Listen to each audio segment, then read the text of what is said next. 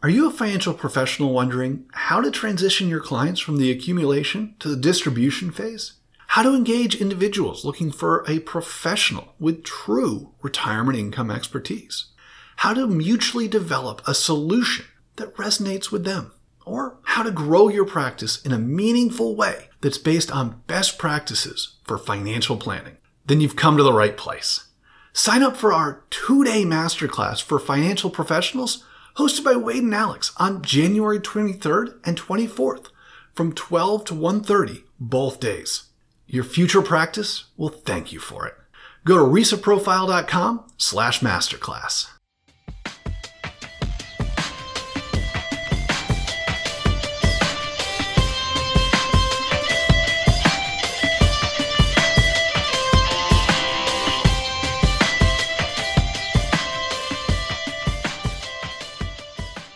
Two economists and a psychologist walk into a bar.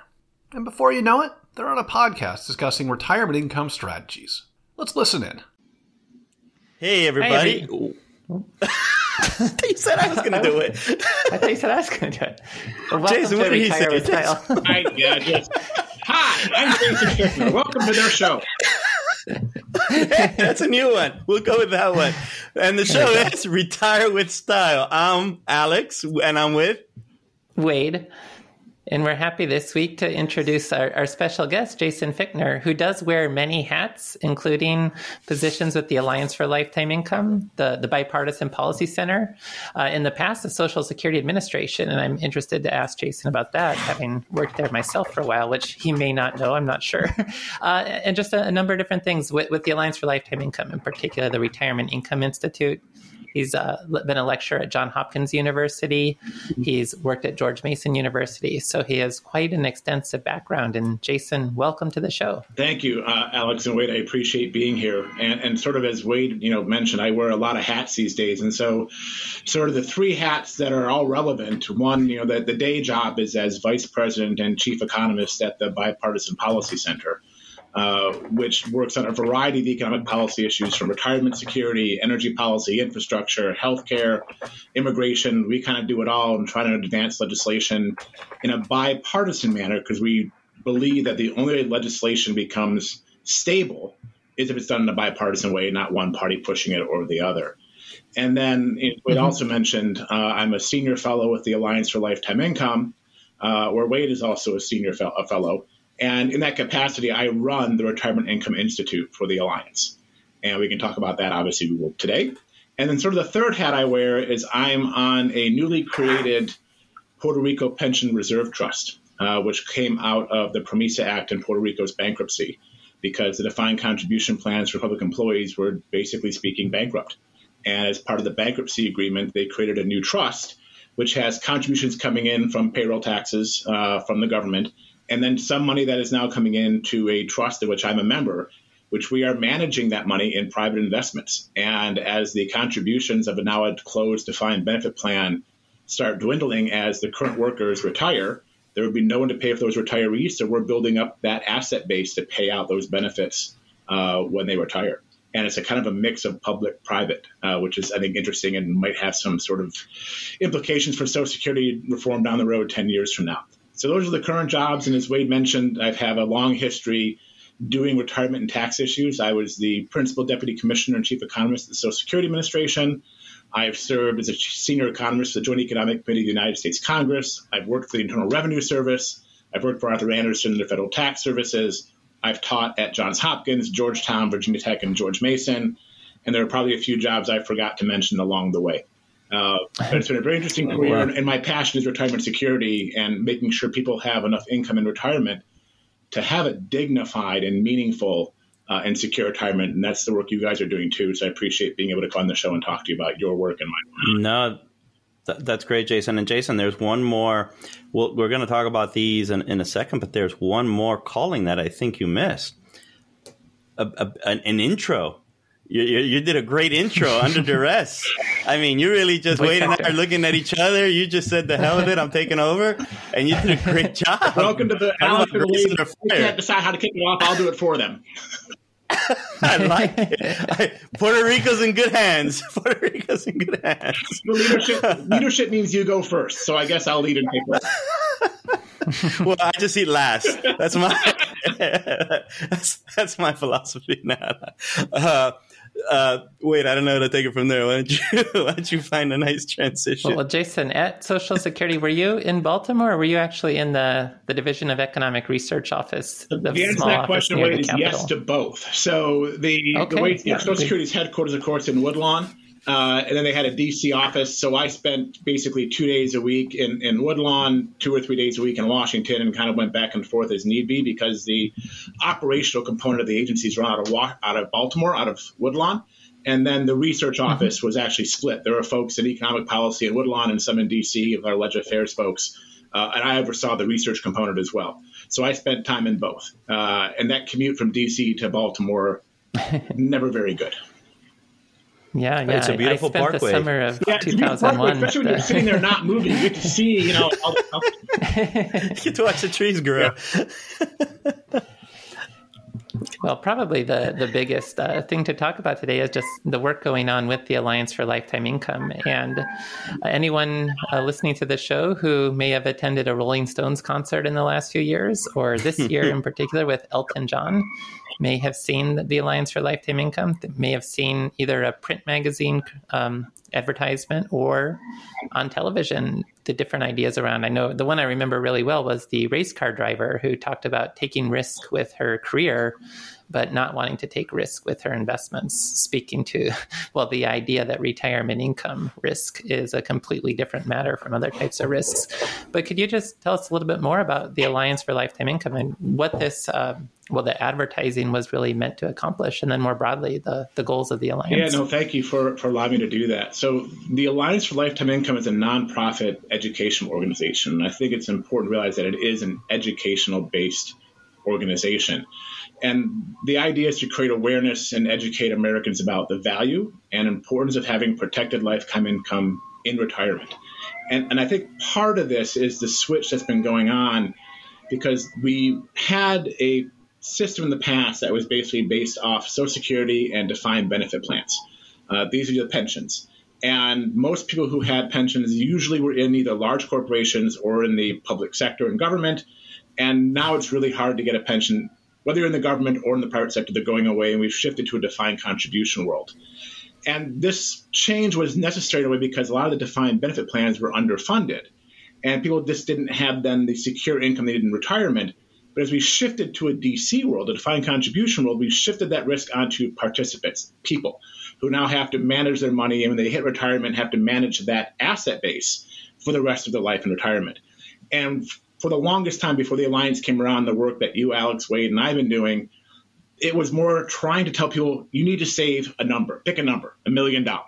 And people saw that was really daunting. And we didn't tell them how to manage that money. We had things like the 4% rule, which we've all written about how it's problematic and probably not a good rule of thumb, that you could draw 4% of your assets down a year and it would last the rest of your life, not think about what happens when you have a market downturn, for example. So the Alliance was created to talk about how income should be the outcome in people's retirement. And how do we talk about how you save enough money so that when you get to retirement, you can convert that into a stream of income that will last the rest of your life. It doesn't have to be full annuitization or even partial, but it's how to use that to augment Social Security. We're talking about Social Security claiming strategies.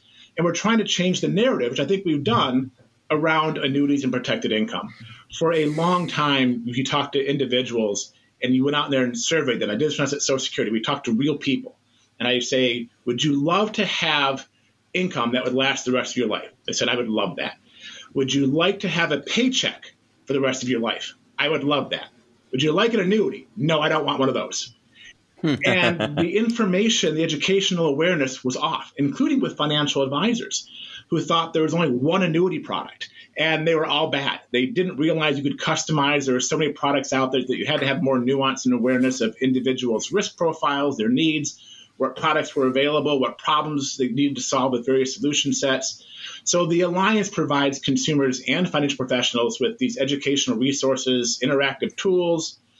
I like to call it practical or actionable research and insights into how to build retirement income strategies and plans. And we believe that annuities are just one of a source of protected income. Again, Social Security is another one, for example. And we're trying to put this all together to help people have, again, a dignified and secure retirement. And it is an educational mission. And I think it's also important to realize that we are consumer facing as well. Like, we are here on behalf of consumers and individuals. We are trying to make sure that the retirement ecosystem works for everybody. We know it doesn't today. And so we're talking, about how to put protected income better aligned with in-plan strategies for defined contribution plans, how to actually make products more accessible, how to better educate people on their awareness, both again from the consumer side and the financial professional side, and talking about how do you talk to a financial advisor? How do you find a financial professional? What information should you know? And the research that shows how people can be better off under various income strategies. And that's sort of the work that the Alliance is doing. And it's been really gratifying and rewarding to be a part of this organization and the work that you guys have been doing for it as well. I really appreciate you being a part of it, because I think we are actually making a difference. And the last thing I'll add before letting it come back to you is, again, I wear a lot of hats, but they all kind of fit together.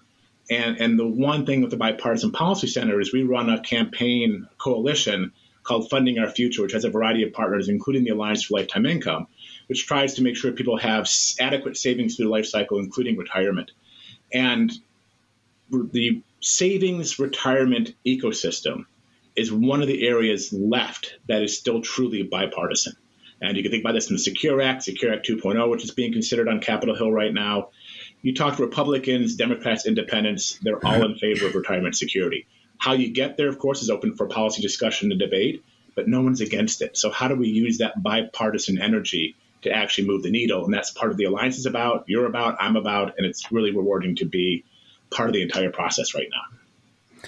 That's well said. Fantastic. Just a comment for Wade off of this, because you were talking about the race car driver. Jason's a big motorcycle guy, yet he's a proponent of protected income, right, Jason? Well, it's because if I remember correctly. I'm going to live forever, Alex. I mean, this is one of those things where I always tell people I'm planning to live forever, and so far it's working.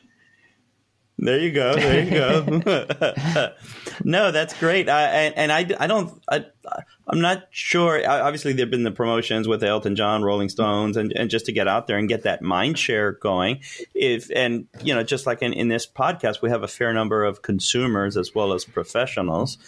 A consumer, they go to the website, and we'll have a link for it and the like. What would you recommend for them to be their first step as they go on this journey of, okay, let me find out a little bit more about this, and what tools, tips and tricks, whatever is available there? And then the same could be said for an advisor persona. An advisor goes on, what path do you think is the most useful for them as they sort of peel that onion? Yeah, no, thank you for the plug for that. So the web address is protectedincome.org.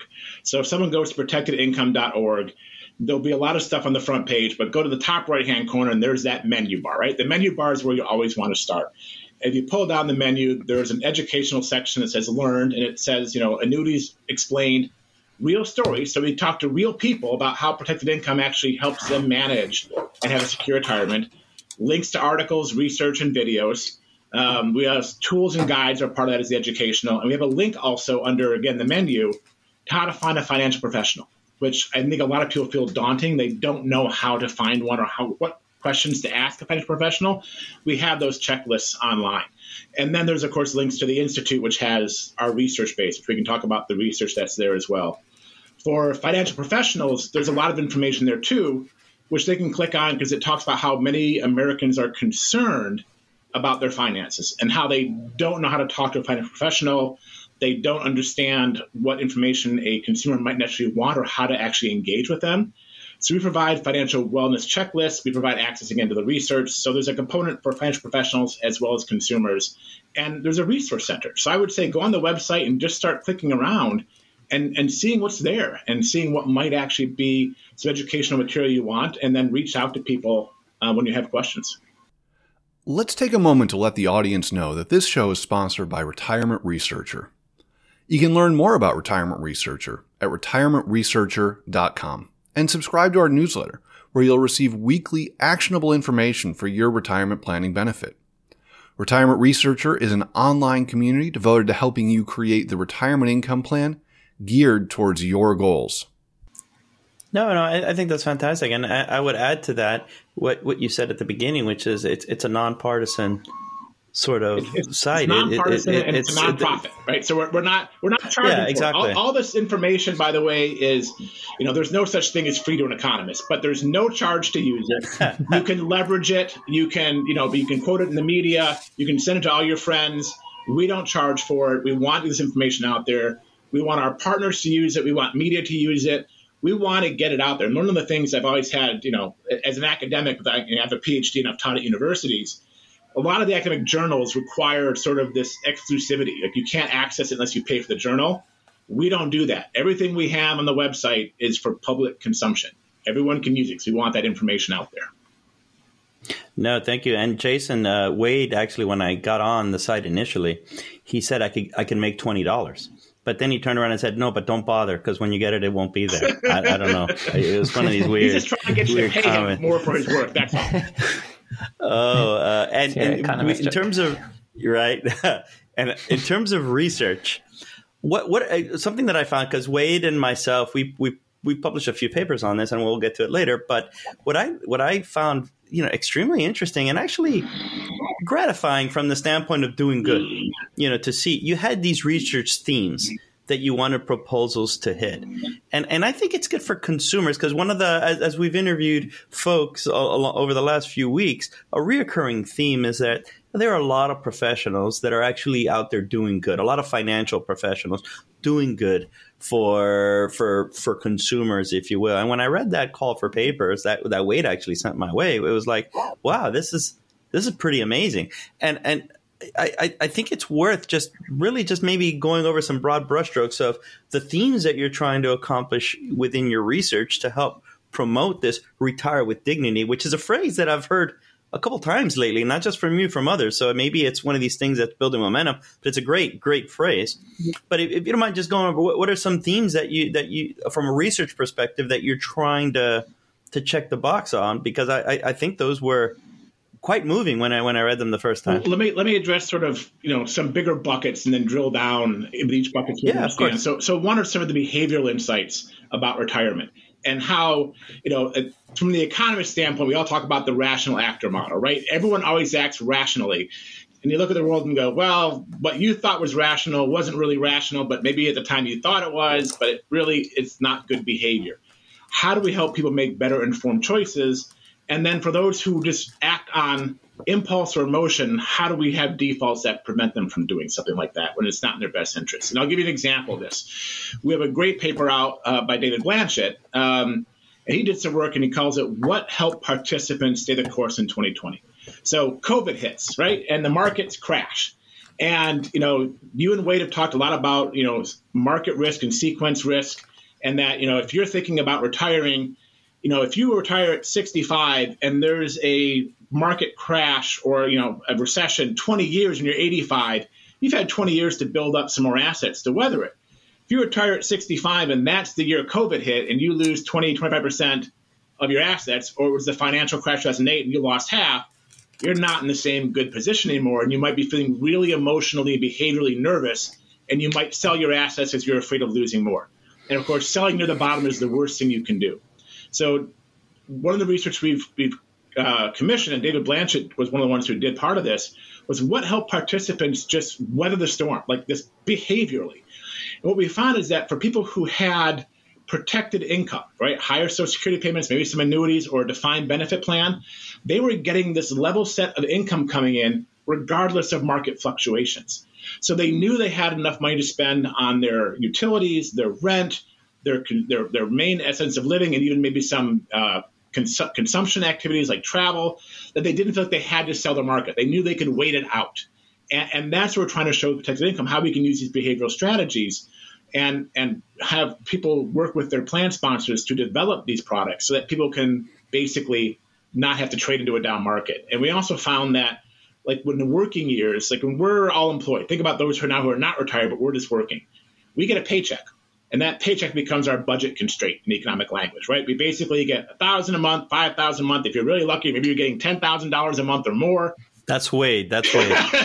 That's kind of your constraint. And you save some and then you spend up to it. And what we kind of found that for people who have protected income strategies, again, whether it's partial annuitization, annuities, Social Security, pension plans, that became what they called a license to spend. And this is, you've had Michael Fink on the program before. It's a good phrase. David Blanchard as well. Again, it's a license to spend. They feel they can spend up to that.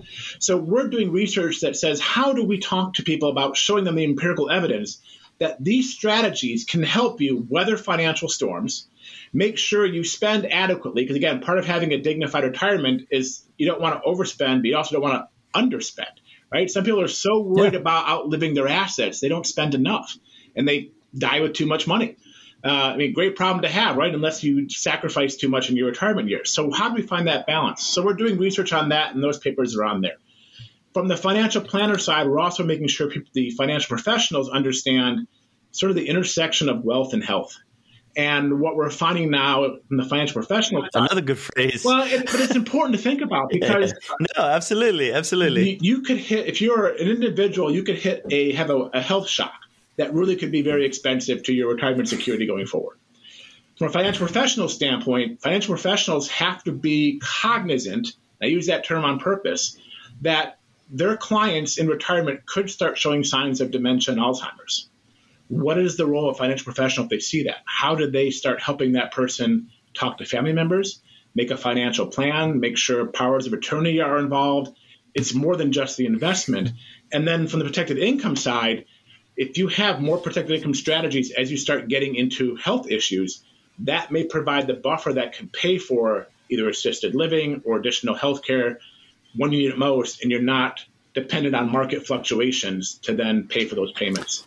So then that research is focused on just how to have those conversations, or research focus on, hey, there's going to be an inevitability that you're going to have to face? It is both. It is both, right? Because we don't know. Like, again, you said I ride motorcycles. I hate to think that that's actually a risky behavior, because for me, it's cheaper than having a psychiatrist. It's mental health for me.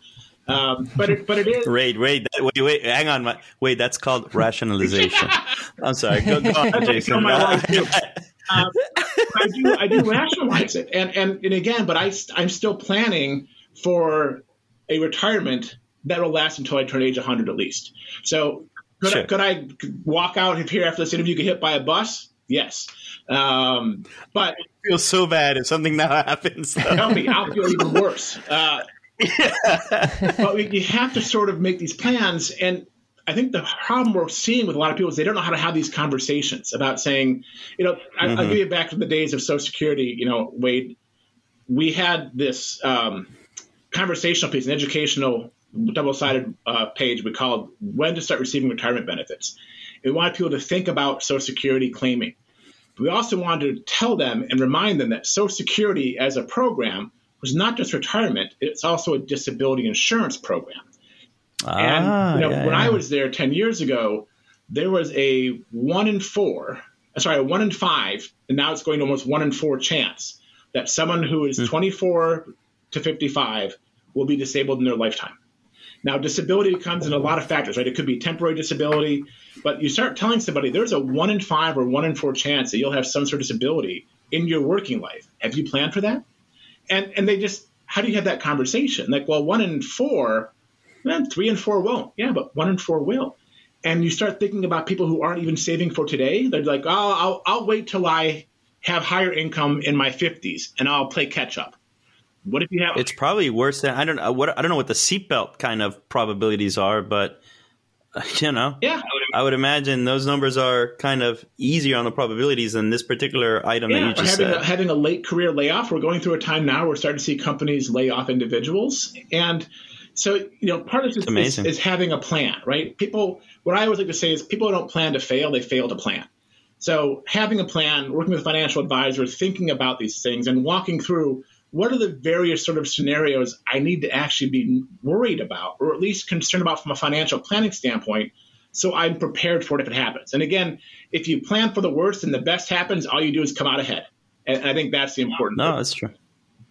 So then the two themes so far is the behavioral stuff, just how to stay the course or how to kind of get out of your own way, better said. Yeah, and health as well. And then how health is going to intersect with this. And then the importance of savings in general, right? How to think about employee wellness and what's the responsibilities. So some of the research that I've done, for example, and the paper is on the Institute website, is called the Peak 65. And so we're at a time today where 10,000 people are turning 65 every day. In 2024, we hit our peak moment, which is when 12,000 people a day turn 65. That creates fiscal challenges for the government. It creates challenges for retirement security. It changes sort of we think about people's consumption patterns, right? They go away from education more towards healthcare, maybe travel, leisure. But we're seeing it at a time when DB plans are going away. For many people, they're not adequately funding their defined contribution plan. Social Security is facing financial problems.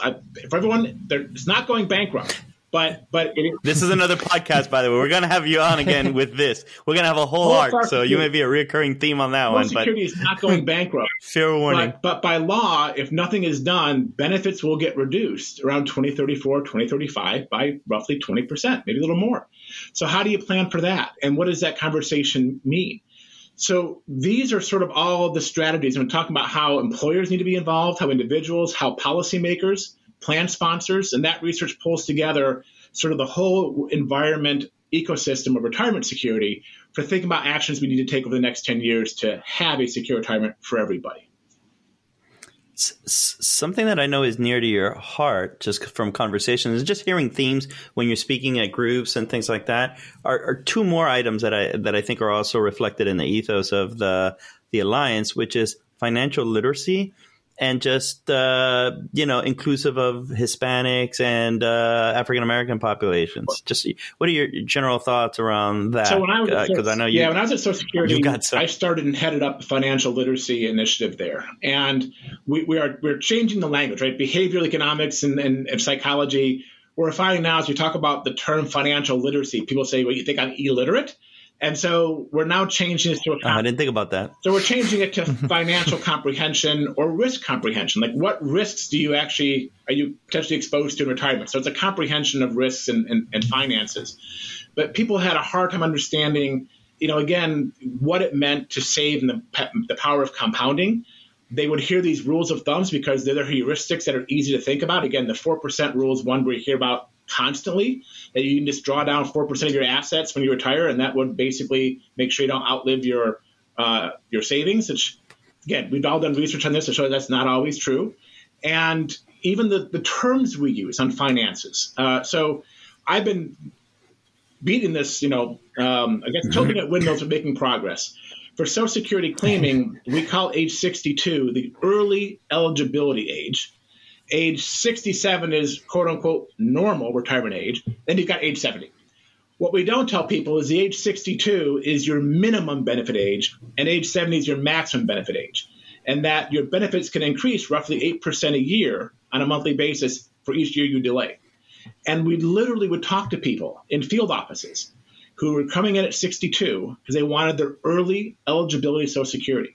And their point was, why would I ever be late to get my benefits? They didn't realize it was a minimum benefit. And you start telling them how much more they could get by delaying, and also like, well, I'll come back next year, the year after. And for Social Security, you can claim between 62 and 70. The modal age is 62. So we still have people claiming before their full retirement age. They're foregoing sort of that protection you'd get from an inflation-protected annuity, which is Social Security. And that's been my big thing about why I joined the Alliance, why I've been working with you guys, is making sure we have proper educational materials so that people can make an informed decision. I'm not saying what's right for someone, what's wrong for somebody. Yeah, you can't make an informed decision if you're not informed. And we need to do a better job with that information getting out there. And you helped redesign the statement, too, to show, to make more clear the idea that if you delay, the benefit will be much bigger. One of the things, we kind of joke a picture's worth 1,000 words. And I think, as academics, we spend so much time with our words. For people who are listening, if you just Google when to start receiving retirement benefits, Social Security, it'll pop up. It is a double-sided one-pager. So 2 pages, but it's a double-sided one-pager. And there's a chart on there. It's a simple bar chart. If you were going to get $1,000 a month at your full retirement at 67, what would it look like at 66, 5, 4, 3, and of course at 2? And at age 62, it's about $720. And what happens if you wait till 70? It's about $1,370. Just showing people that bar chart they didn't need to see any other words. They focused on that chart and said, wait, I can get more if I delay? Why didn't you tell me that? Like, it's written down all over the... So the understanding the power of graphics, and I think, and I say this is something that we're always trying, including me, to do a better job of. We are always very careful and trying to make sure we're clear with our language, that we're nuanced, but we have to understand how people receive information and understand the best way to transmit information so they can receive and understand it. And sometimes a lot of that is graphically. That graphic, Wade, within the office is called the Jason Blue. that's that particular blue. No, I'm kidding. Something with the research, I would say, because you're absolutely right, and I want to say this because when we turned in our papers to the accessibility, I when we did our papers, you had them copywritten, so they'd be accessible to everyone. So somebody listening in, consumers specifically, I want them to know they can get on and read these. They're very, very approachable documents, and as much effort is made to write them, in that first draft from that scientific standpoint, Jason turns around and says, "Give me a sec." And, there's a process to make them approachable to everyone. Yeah. So I highly, highly recommend them. Wouldn't you say, Jason? I want to add also that all the papers we have on there, they're still peer reviewed. So it's not, I want to make sure these are academic papers, but one, they're peer reviewed. So we make sure that the research is impeccable and top notch. So they are journal quality. But then to your point, Alex, we go through with copy editors and people who speak, quote unquote, English, and make sure it's understandable to an intelligent lay audience. And that's something that's important as well. And again, we make it so it's available to the public. So the media can use this and quote from it. You can cite this and reference it. If someone's out there who's a financial professional wants to give this to their clients, they can use that. They can link to it on our website. They can hand it out. That's what it's there for, right? We're only going to change the environment if we share information and do this together. So I think it's fantastic. I think that Peak 65 paper that you sort of led that's almost like basic information that every paper on retirement income needs to have that citation somewhere in their intro, because it's just a great resource of sort of, epidemiologically, hey, look, this is what's going on. This is what's present in the population, that sort of Peak 65. So I think it's fantastic. Are you a financial professional wondering how to transition your clients from the accumulation to the distribution phase? How to engage individuals looking for a professional with true retirement income expertise? How to mutually develop a solution that resonates with them? Or how to grow your practice in a meaningful way that's based on best practices for financial planning? Then you've come to the right place. Sign up for our 2-day masterclass for financial professionals hosted by Wade and Alex on January 23rd and 24th from 12 to 1:30 both days. Your future practice will thank you for it. Go to risaprofile.com/masterclass. Should not plug your research work. I'm looking for that connection. So now let's plug our work. Yeah. Well, we're humble. Wait, why don't you fire away? And let's see how we can find the transition into our paper. Let's do it now. That was the transition. The callback. I mean, that David Blanchett article that you were discussing earlier, Jason, it's good to actually have research, because he was able to look at like 100,000 or so plan participants to see that those who had protected income were more comfortable staying the course compared to those that didn't. And we knew that just logically, and like people who have protected income have risk capacity, but it was all anecdotal. Yeah. And to actually have actual evidence on that now, it's really important. So there is a lot of great research coming out through the Alliance for Lifetime Income, including 3 papers by Speaking Alex of great Murdia. research. The third one's being published this week by the Alliance. This week is the third in the series, and it's a detailed investigation of the RISA, the Retirement Income Style Awareness. With the first time we were able to look at a nationally representative sample, because our initial investigations were for the retirement researcher community, which many of whom may be listening to this podcast. They are a more intelligent subset of the American population in terms of their retirement income self-efficacy, their interests, like personal finance is a hobby. Jason, did you see how you got out of that one? I was like, where's he going with that? Especially after your literacy comment and everything. I was like, oh my goodness.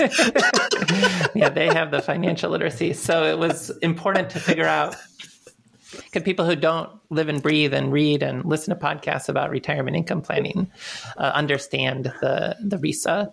And that's what, with 2,800 Americans in the survey between the ages of 50 and 80, we were really able to pinpoint this idea that, yes, there is something to this, that the retirement income style awareness describes factors that lead to how people want to approach retirement income.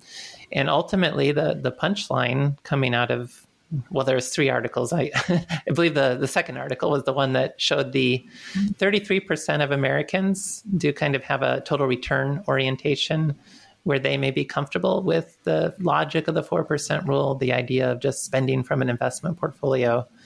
But really, 2/3 of Americans in that retirement age range of 50 to 80 are looking for something beyond that.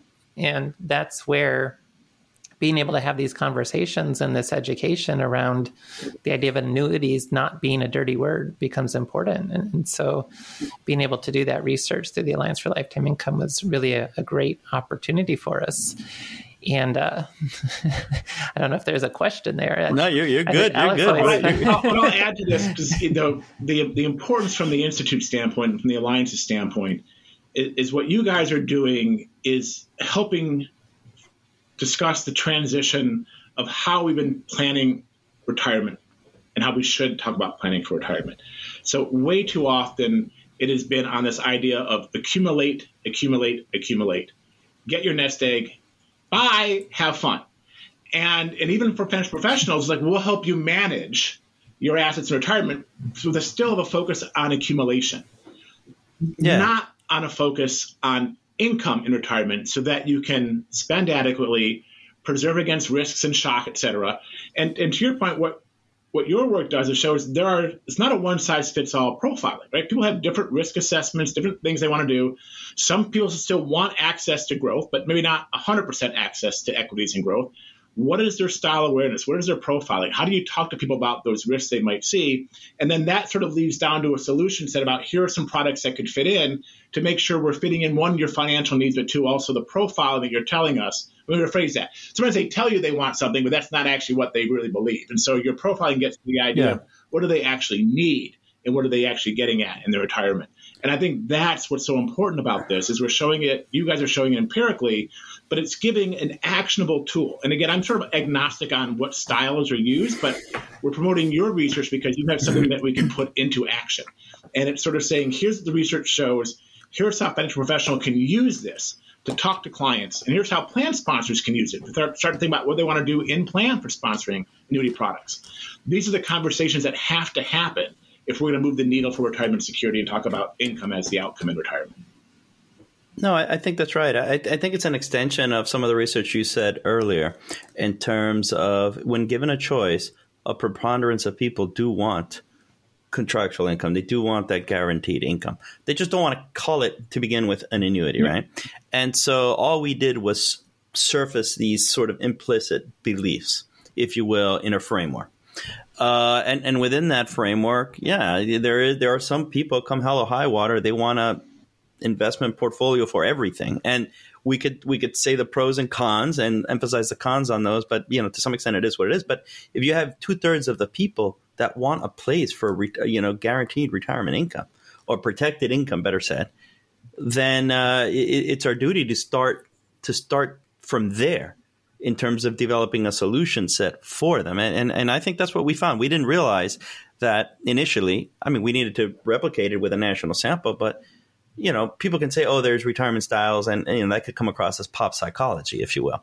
But no, if you really put it through a strenuous psychometric test and actually realize, no, there are these factors that people believe in: probability, safety first, optionality, commitment, orientation.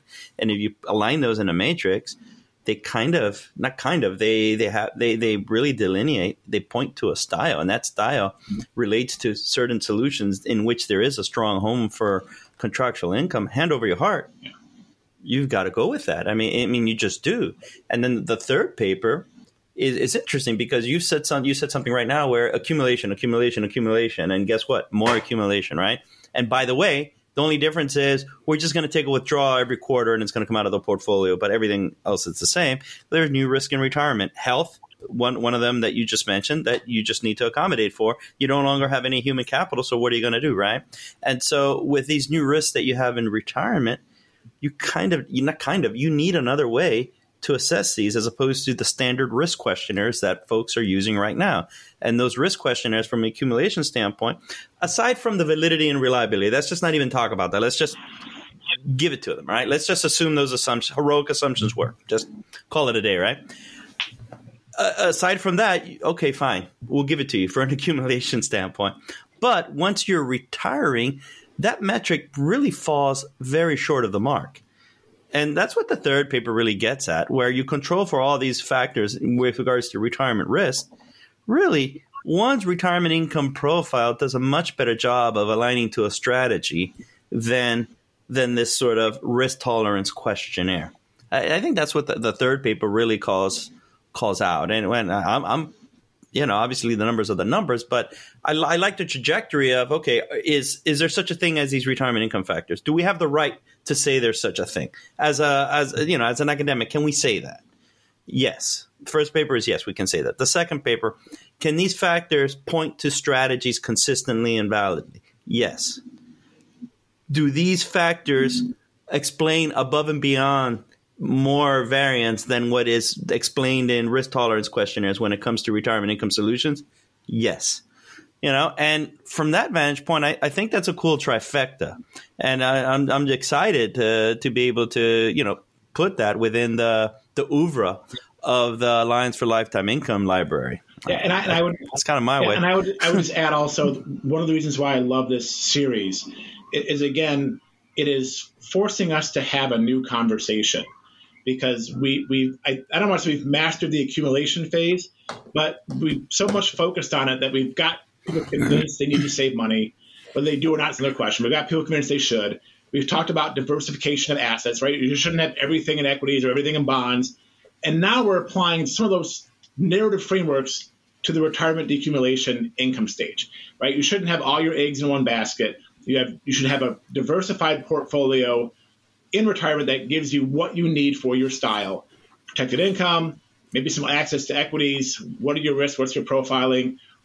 How do we fund your liabilities in retirement? And again, it's not one size fits all. Did you retire with your mortgage paid off? Are you renting? Do you still have a mortgage? Do you think you have health shocks? Right? These are all things you have to talk about when thinking about how Absolutely. to actually manage household spending in retirement. And that's what your profiling research allows us to start doing.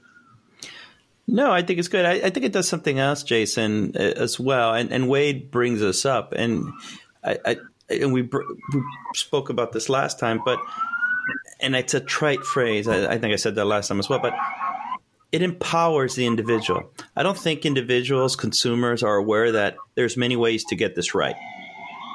There's many. I mean, you're doing a heck of a job. You and Cyrus are doing a heck of a job getting the word out there for protected income. But the reality is, you're fighting, with all of these folks that are just saying, put it in a model portfolio, take a distribution, call it a day. It's one of those things. But I think what we're kind of trying to bring to life from an empowering standpoint is letting them know there's many ways to get this retirement income strategy right. Actually, a majority of them involves a strong role for protected income. You'll see the numbers bear that out. But from that vantage point, now that you're equipped with knowing that there's many ways to get this right, and you have a strategy that's pointing to one of these ways, that allows that person to then walk into an advisor and kind of lead that discussion. Obviously, you run the numbers. To your point, you run the numbers, see if it's valid, see if you can economically do this. But you're starting from a point that resonates with the consumer, as opposed to starting from the point of view of what the advisor wants to do with you based on his own personal proclivities. Yeah. I think that's something that's important. And I also want to just sort of, as we get close to wrapping this up, I want to talk about sort of like why I'm also still optimistic, because I think we're on the right path. So when I started Social Security, I walked into the building and there was posters everywhere that said 62, 65, 70, because back then 65 was the normal retirement age. But 62, 65, 70 was plastered everywhere, which gave sort of the behavioral impression that 62 was the age we were telling people to claim at because we had it first, right? Gotcha. So reordering things in the statement, as Wade mentioned, we changed the statement. But when I remember reading financial press, whether it was Market Watch, all the talking heads in Washington Post, Wall Street Journal, they were telling people to claim benefits at 62 using what was called the break-even analysis, that if you claimed at age 62, you'd be ahead for 14 years. And the theory being that, again, if you wait till 70, you are foregoing several years of payment. Dow 40,000. So this is where, and the agency was doing this. So people were coming into the agency, and we tell them, the break-even says you should claim at 62 because you'll be ahead for 14 years. And we never told them that if you live those 14 years, then you're then behind for the rest of your life. And we had to work really hard on, messaging and stakeholders. So, I would bring in congressional committees, AARP, Treasury, Labor, Education, all these folks, academics, and we worked together to show the numbers about how people were, you only know if you made the right decision after you're dead, right? When you're dead, you can look back and someone else can say, did you make the right decision? But we changed the entire narrative on the framing to making it a personal choice and then talking about the conditions and factors one must consider when making what is probably the most important decision of their retirement, when to claim Social Security benefits. When I started with the Alliance 5-6 years ago, as you guys... Same analogy, right? Very analogous. Annuities are bad. Don't get them. They're costly. There's only one product. They're all trying to screw you. And the financial press is saying the same thing. Now, just in the short time, because of our research and our outreach campaign and the education, we have done a complete 180 on the media where they're now saying, hey, there's not just one solution or one product. There are many. Talk to a financial advisor. Think about what conditions. Think about the risks you have. Think about your own sort of beliefs and structures, what you need to have for funding in retirement. We are now changing that, and we've done that in 5 years. And again, it's not pushing a product. It is pushing a new way of discussing the importance of income in retirement. And that's why I feel so powerful. No, I think it's true. And I think if you 40,000 feet in the air, it's almost – there's a full circle in the sense of the retirement liabilities were on the corporate balance sheets, defined benefit plans. They said, hey, wait a second. I don't want these anymore. Yeah. I'm going to shift these liabilities onto the personal balance sheet. And all you're kind of getting at is, wait, how can we shift this away again from the individual balance sheet? Okay, fine. It's not going to be the corporate balance sheet, but maybe there's an insurance company that wants to bear that risk on their own balance sheet and provide a pension. It's kind of that kind of cycle. Am I wrong in that, or does that sound about right? Sounds about right to me. No, that's exactly right. And households on their own can't manage longevity risk, and they may struggle to manage the market risk. So having professional management, especially the longevity risk that a household can't even do anything about, becomes very important in many cases. Well, Jason, like I said, this time would fly. We always think it's 20 minutes, but here we are at 45. We need to do that. We need to recreate that meme, where they're drinking beer and say, look at us. Here we are, kind of thing. But we can go on forever. I do want to come back and do a Social Security. No, we're going to have, trust me, when we said your name, Wade said, Social Security. He said, not yet. We're going to have a full, this is like an arc, like the Avengers arc. We're going to have a full Social Security one, which, you're the person for this. So, it behooves us to have you. And it's a very comfortable conversation. So thank you. But, we're going to, this week, we're going to be pushing the papers that we just published, but also you need to check out the Alliance for Lifetime Income's library. It is a treasure trove of information for consumers and advisors, too. Advisors, when they create their client presentations and things like that, they start Googling for information.